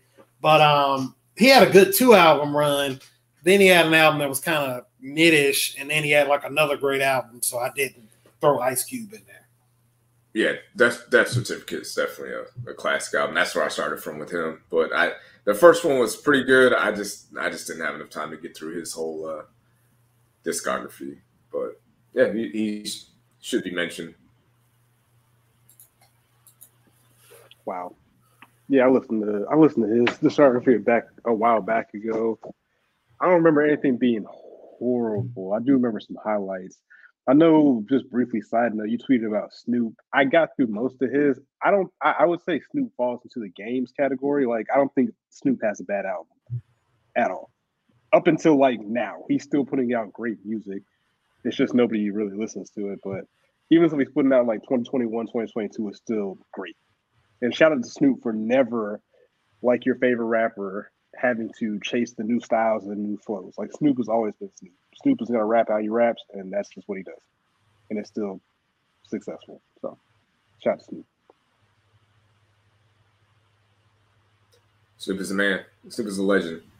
I tried to include Snoop, but Dogfather was such a letdown from the first album, Doggy Style. So, and I feel like you needed that one. And I think after that was the No Limit stuff.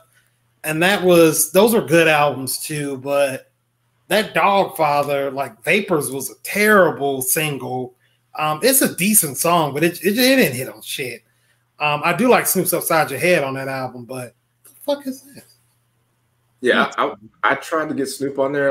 And I'm gonna go back and try to maybe add him on there. But I feel like if I go from Rhythm and Gangster, the Blue Carpet Treatment, and Ego Tripping, like that might be it. But I gotta go back and re-listen to those three. And obviously, like Doggy Style is certified like undeniable classic, but I can't. The Dogfather just didn't do it for me. I'm about to go back and run that back. But anywho, as we wrap up, as we have a native New Yorker, one thing that we want to do, and we'll probably have to do this another day. Maybe have you come on and do this, depending on where you stand with Najir Jones. But so far for me, Nas has the album of the year with Magic. It technically came out at the end of 2021, but we're still counting it because it was so late in the year. So right now for me, it's the album of the year. Only real albums have dropped been him and Gunna, and Gunna's album's not bad, but it's not great either. But it's not bad. But yeah, it's one of those things where going from Nas to Gunna, it's like it's not even fair to even judge those two in the same plane. But yeah, right now, Nas album of the year until further notice for me. If you're not P, just say that. Like it's cool. I ain't never seen. It's crazy too, because like when I listened to the album twice, and like that song, it didn't like. I didn't really question it because like these rappers be saying all kinds of crazy shit all the time. It didn't register to me like that this was a thing, and then it was a thing on social media. And I was just like, all right, I guess P is a thing. But this one felt forced. Like I've never seen so many business Twitter accounts and social media accounts gravitate to this P thing so quickly. Like it happened like overnight. This happened. You see like IHOP doing it, Denny's, like everybody's pushing P. And just like, okay, like and they have no idea what it means. It could be like the worst thing in the world. You know what I'm saying? It could be like, oh, I support child slavery, but I'm pushing P. All right, bet. Get them clicks like that advertisement. Like I still don't know what it means. No, there's a video of Gunna talking and trying to explain it to Future, or no, to Young Thug. He's explaining it to him, and the way he explained it to him sounds fucking stupid. Like you sound like an idiot, dog. Like he's like, well, you know, like if you got a nice jacket on, and you know I'm digging it, I'm like, hey, dog, that's P. But like if I'm with a girl and I'm not really feeling her, you know what I'm saying? That ain't P. Like, bro, like what? Are you serious? You're gonna make terrible. That? Like this is and maybe this is me just being old. Like I just found out I'm 35. I thought I was 34. Apparently I'm 35, so I'm old as fuck out here. So I'm about to be 35, so I feel you. Yeah, so maybe it's just me in my old age where I'm just like, hey, these kids and their slang is just like it's not hitting for me. But this is one of the worst, like forced types of slangs that I have ever heard in my life. This is terrible. I'm keeping it P. Like if you actually, this isn't the first time that you've heard of someone using this in a song. Like there's a song, Wiz Khalifa put out an album last year, and he has Larry June on it, and he says he's doing something, he's pushing P or whatever. He said it last year, so it's not even original. It just didn't blow up the way that it blew up for Gunna. So, you know, I mean, but that's hip hop. Like things get, you know, people bite people's styles and all that stuff. But shout out to Larry June, you know, keeping the fresh juices around him as always, driving a nice whips, keeping things P. Like even that sounded stupid, man. Good job, man. Hey. Numbers. I gotta agree with you though. Not on the P thing. Like that thing that's when the P wears off. It's I'm sorry. Like man, I can't P even is already take that done. serious. P is done. It's already done. Like nobody's. We got a week left of that. As far as Nas though, I agree. He is rapping at a very, very high level. Well, we talked about this. Like, it's better than the last run of Jay-Z. And that's another conversation for another day. That's debatable. So I went back and listened to 444. Let's see, it was 444, Magna Carta, Holy Grail, and I'm counting. What was before that? Watch the Throne. I think. Watch the Throne. It's I don't think it is. I didn't mean to cut you off, but I went back and listened to King's Disease 1 and 2. King's Disease 1, it didn't really hit with me. 2, it got better. Magic is excellent, and if this is the trajectory that it's going, then yes, I could see that. Like King's Disease 3, if it's better than Magic, then that's going to be album of the year. But yeah, King's Disease 1 didn't really do it for me. It was kind of I don't know. I'm about to run it back, but Magic though, Magic is it. But Magic is also like 30 minutes, so that plays into my hand of liking it more. Okay, like we said a little bit ago, like sometimes like doing less with more is just nuts. Like, but I didn't really like King's Disease 2, but I still think it was bad. Like it was not bad by any means. But Magic is. I woke up early that morning, got ready for that one, and was not disappointed. So he got straight to the business. Yeah, like straight to it. Like when you Speechless and then Meet Joe Black coming right after that, like he gets right to it. Where it's just like, hey, this is like I'm Nas. Like I'm an all timer, and I tweeted this earlier. Like when we talk about rappers, rapping at a high level post. 45 pushing 50, like Jay-Z is not the rapper we should be bringing up in that conversation. It should be Nas. He should be the guy where we're like, hey, you can be 45 years old and still drop a classic album, because that's what Nas has done. Jay-Z hasn't done that. Like Nas is the one that's putting out better records, better albums, and doing better projects at his more advanced age. Like he's 48. And Jay-Z's, I think. Yeah, Jay-Z's like 52 or 50. 52. That's like 49. Might be 49. Here's how I stand on that argument, I guess. The difference between the two is Nas is still rapping like it's relatable. Hove raps like he talking down on us. He's like, I bought a gallery of NFTs knowing that we all got $20 to our name. Like, nigga, like, come on. Still waiting on that stick. I don't want you and your cartoons. Like he's rapping like a billionaire, which he is. Like more power to him. But I understand what you're saying. He's rapping as if like, hey, I've reached this elite status to where you don't even know what I'm talking about. Like sometimes when he spits a verse, you have to Google the things that he's talking about to be like, what is that? Like, what is it? You're just like, oh, that's what that is. Like, that's to be fair. I had the conversation the other day with the relatability, with the guy that's a huge Pusha T fan, and I'm like, I guess it started out when I was like, yo, Jay-Z's been rich longer than most of us have been alive, which is insane. But he's been talking like that forever. Like, he's been talking about, high art and driving Bentleys and going on fancy trips and tricking on women for a long time. And you can't sit here and say like, oh, he's not relatable while your favorite rapper is Pusha T, who raps about selling cocaine all the time. You know what I'm saying? Well, I guess it's easier when you look at it. It's easier for us to be able to sell cocaine than it is to push a Bentley. No, because you can just text your boy and be like, "Yo, I need some coke," and they'll be like, "All right, I got you." Allegedly. Yeah. Allegedly. Allegedly, you could do that. Go ahead. Sorry. I was just gonna say, like, the access to that kind of thing makes it a little bit different. So it's like, Push is still talking very high level things that we would never be able to really, really do. But Hove is like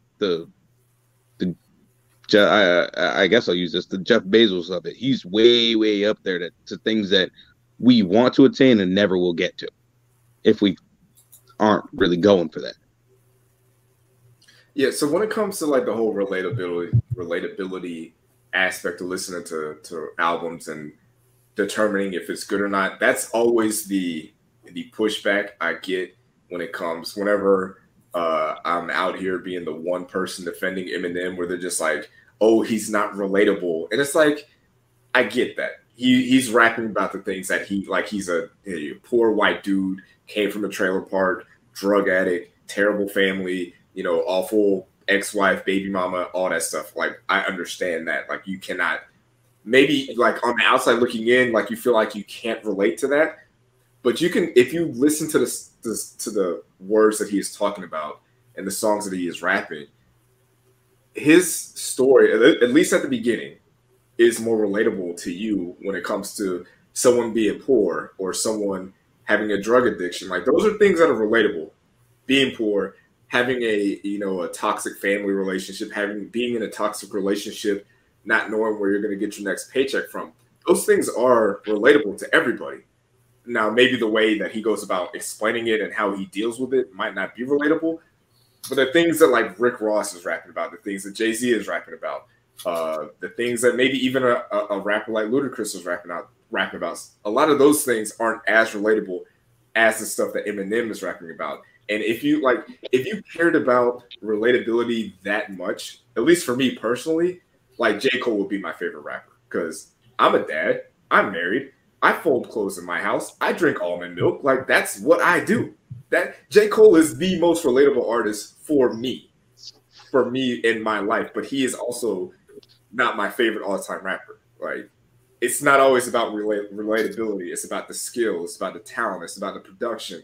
It's about the sequencing. It's about the themes of the album, the storytelling, all these other things. Like relatability is important, but that can't be the one thing where you're just like, okay, he's white, I can't relate to him. Like listen to what he's saying, listen to what he's going through, and then put that into your life. Because, like I said, being addicted to drugs, being addicted to pills, especially in this era, is still very relatable.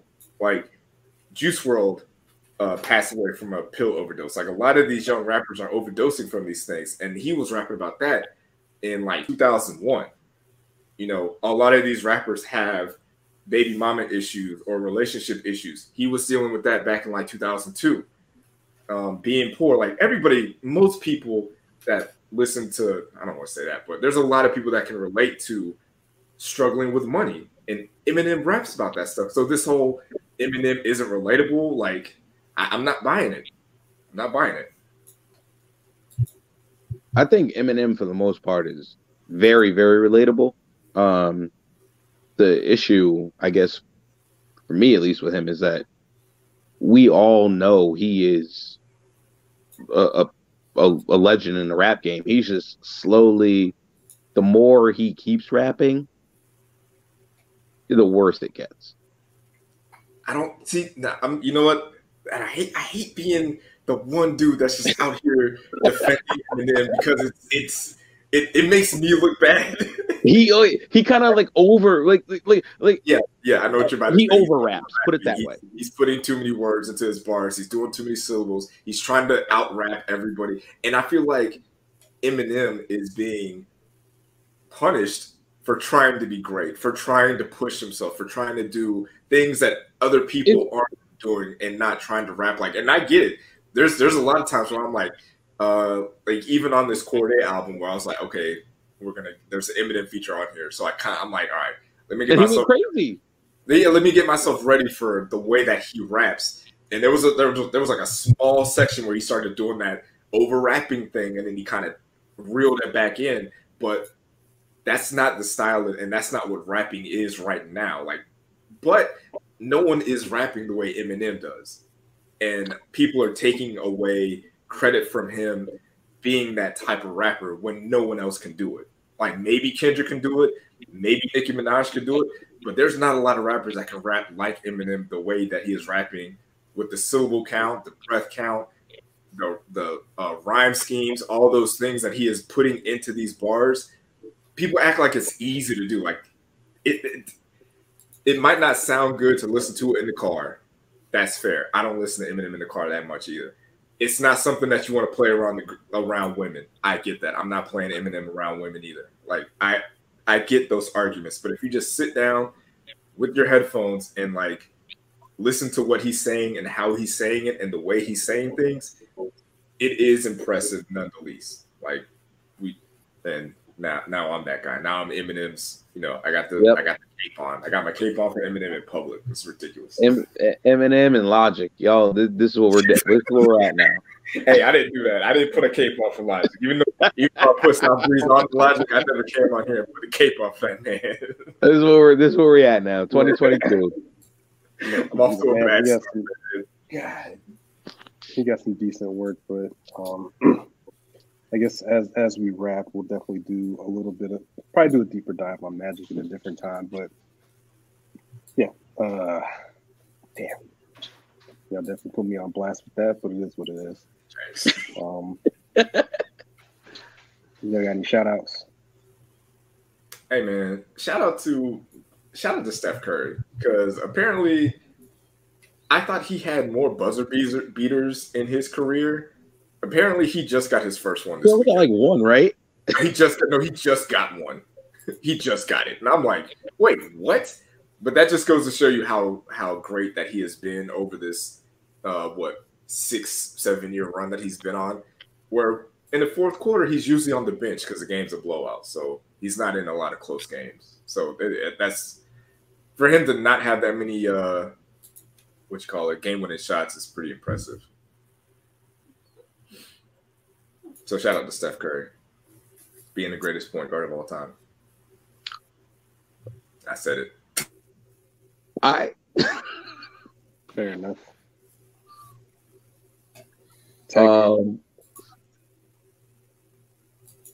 Okay. I can go next real quick. Yeah, go ahead. Yeah. I honestly want to shout y'all out for even allowing me on, because y'all cool as hell. I love what y'all doing over here. So thank you, all of y'all. And just keep it pushing, and shout out to my 49ers. We up. Relax, man. Relax. Well, put it this way, if we lose, y'all can roast me. It's good. But if we win, you got to know another pack is going up. That Rams pack got to go up, just like Green Bay, just like Dallas. I know that Dallas one felt. Which one felt better, the Green Bay one or the Dallas one? The Green Bay one, without a doubt. That was nasty. That's nasty.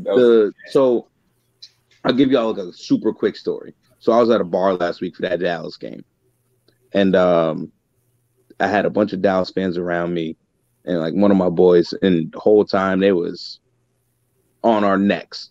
The whole time, you already know what we gonna do. It's over. We out of here. Go home. We started scoring, and I'm just sitting there, just quiet the whole time. Next thing you know, we busting their ass. They left. I'm just I was like, y'all good? Y'all need anything? Next thing you know, they gone. Yikes. Last night, I'm watching the Green Bay game, same place. Real quiet in there. Green Bay is cold. It's nasty out. I was like, I don't know. I can't trust Jimmy G because I can't. He can't be trusted. And we get to the end, hit that field goal through. That bar was silent. But it felt so good because Aaron Rodgers walked his crusty ass off that cold ass field. We had a bunch of everybody was up in there looking crazy. Every time they was laughing, you could see it. It felt good to just see Aaron Rodgers walk off angry, because it's probably the last time he's gonna be in Lambeau. Yeah. If COVID don't get him, he gonna end up in playing for Denver, and that's gonna be just as bad. So. Yeah, I'd want to go play inside after being in Lambeau, because they all look cold. Why do that to yourself if you can, avoid it? So I was telling my people, I said, "Yo, it's we either going back to Cali or we're going to Florida. It don't matter. It's warm for us." So shout out to my Niners. That pack going up no matter what. If I lose, y'all could tear me up. The quotes is gonna be nasty. But definitely. Thank y'all so much. Yeah, definitely. I have to have you on when we talk some more New York rap. Definitely want to try to get you on for the Nas episode. I'll talk any rap. I'll talk any music. I got y'all see the bullshit I spew, so it's up. Let's see. Let me do my shout out to. Actually, let me put my camera on real quick since the game is over, but. Definitely got my book in the mail. Most Dope. Check it out if you haven't got it. Shout out to Michael Pratt. Definitely was involved in this project, so I'm gonna start reading it. I didn't realize it was just out, so I'm copping. Yeah, definitely cop that if you haven't. Also, shout out to Instagram. If you don't follow me on there, same as my Twitter, Southbreeze706. I set a goal for 20 followers. I missed it by 3, so I went from 50 to 67. So my goal for this week is to get to 80. So I'll be out there hustling and bustling. If you like sneakers, video games, podcasting, of course, definitely give me a follow. I follow back. I'm not a snob on Instagram like some of these people. Like, it's a little pet peeve, but you know what? I'm not going to go on their rants today. But shout out to you guys for holding it down over here. Also, I think that's it. Shout out to El Chapa. Shout out to all the folks, KJ, Rev, Tribbles. Probably missing some people, but you know who you are. Jay Free, hold it down. But yeah, shout out to hopefully a exciting week of football next week. Like I said, I saw somebody just tweet this out now, but I don't think the Super Bowl is going to be as exciting or as entertaining as this slate of games we had. There's no way. It's not possible. It's not possible. Like, this was probably the best football I've watched in quite some time. Like, hands down. This shit was excellent. So, but yeah, I might have to chase. I might have to look at the 49ers, look at some numbers. I'm about to, pull myself out the hole. I'll be have to pull myself out the hole or quit. One of the two. But damn it, the Bills should have won that game. They should have won that game. We playing the Rams one more time. Like, and I said this earlier. I was like, yo, third time's a charm for them. And the way they playing, I wanted to play the Bucs. I wanted to. Again, I do not trust Jimmy G. However, he is injured. They were playing in bad conditions. But it seems like he does one or two things a game passing wise to say, hey, guess what, guys? We don't want to win. Yeah, and Debo we trust. That's the new quarter, and Debo we trust. Yeah, we'll see. I'm about to DM you, get some intel on the 49ers. But anywho, you know what? I'll shout out to Chan Lee because Marcus won't shout out. But shout out to Chan. I said your name all wrong. Chan Lene. Shout out to you for definitely rocking with the chat. Definitely check out the chat. It's lit in here. Shout out to King Quest, per usual. Shout out to Lowski, the resident Rams fan. So that'll be interesting going forward. I'm gonna tear him up for this whole week. Good, yeah, definitely pack him up. He was definitely sweating today at the end of that game. But again, if I trust Stafford. Stafford looks sharp, but we'll see. Anywho, this is KTSC Ave.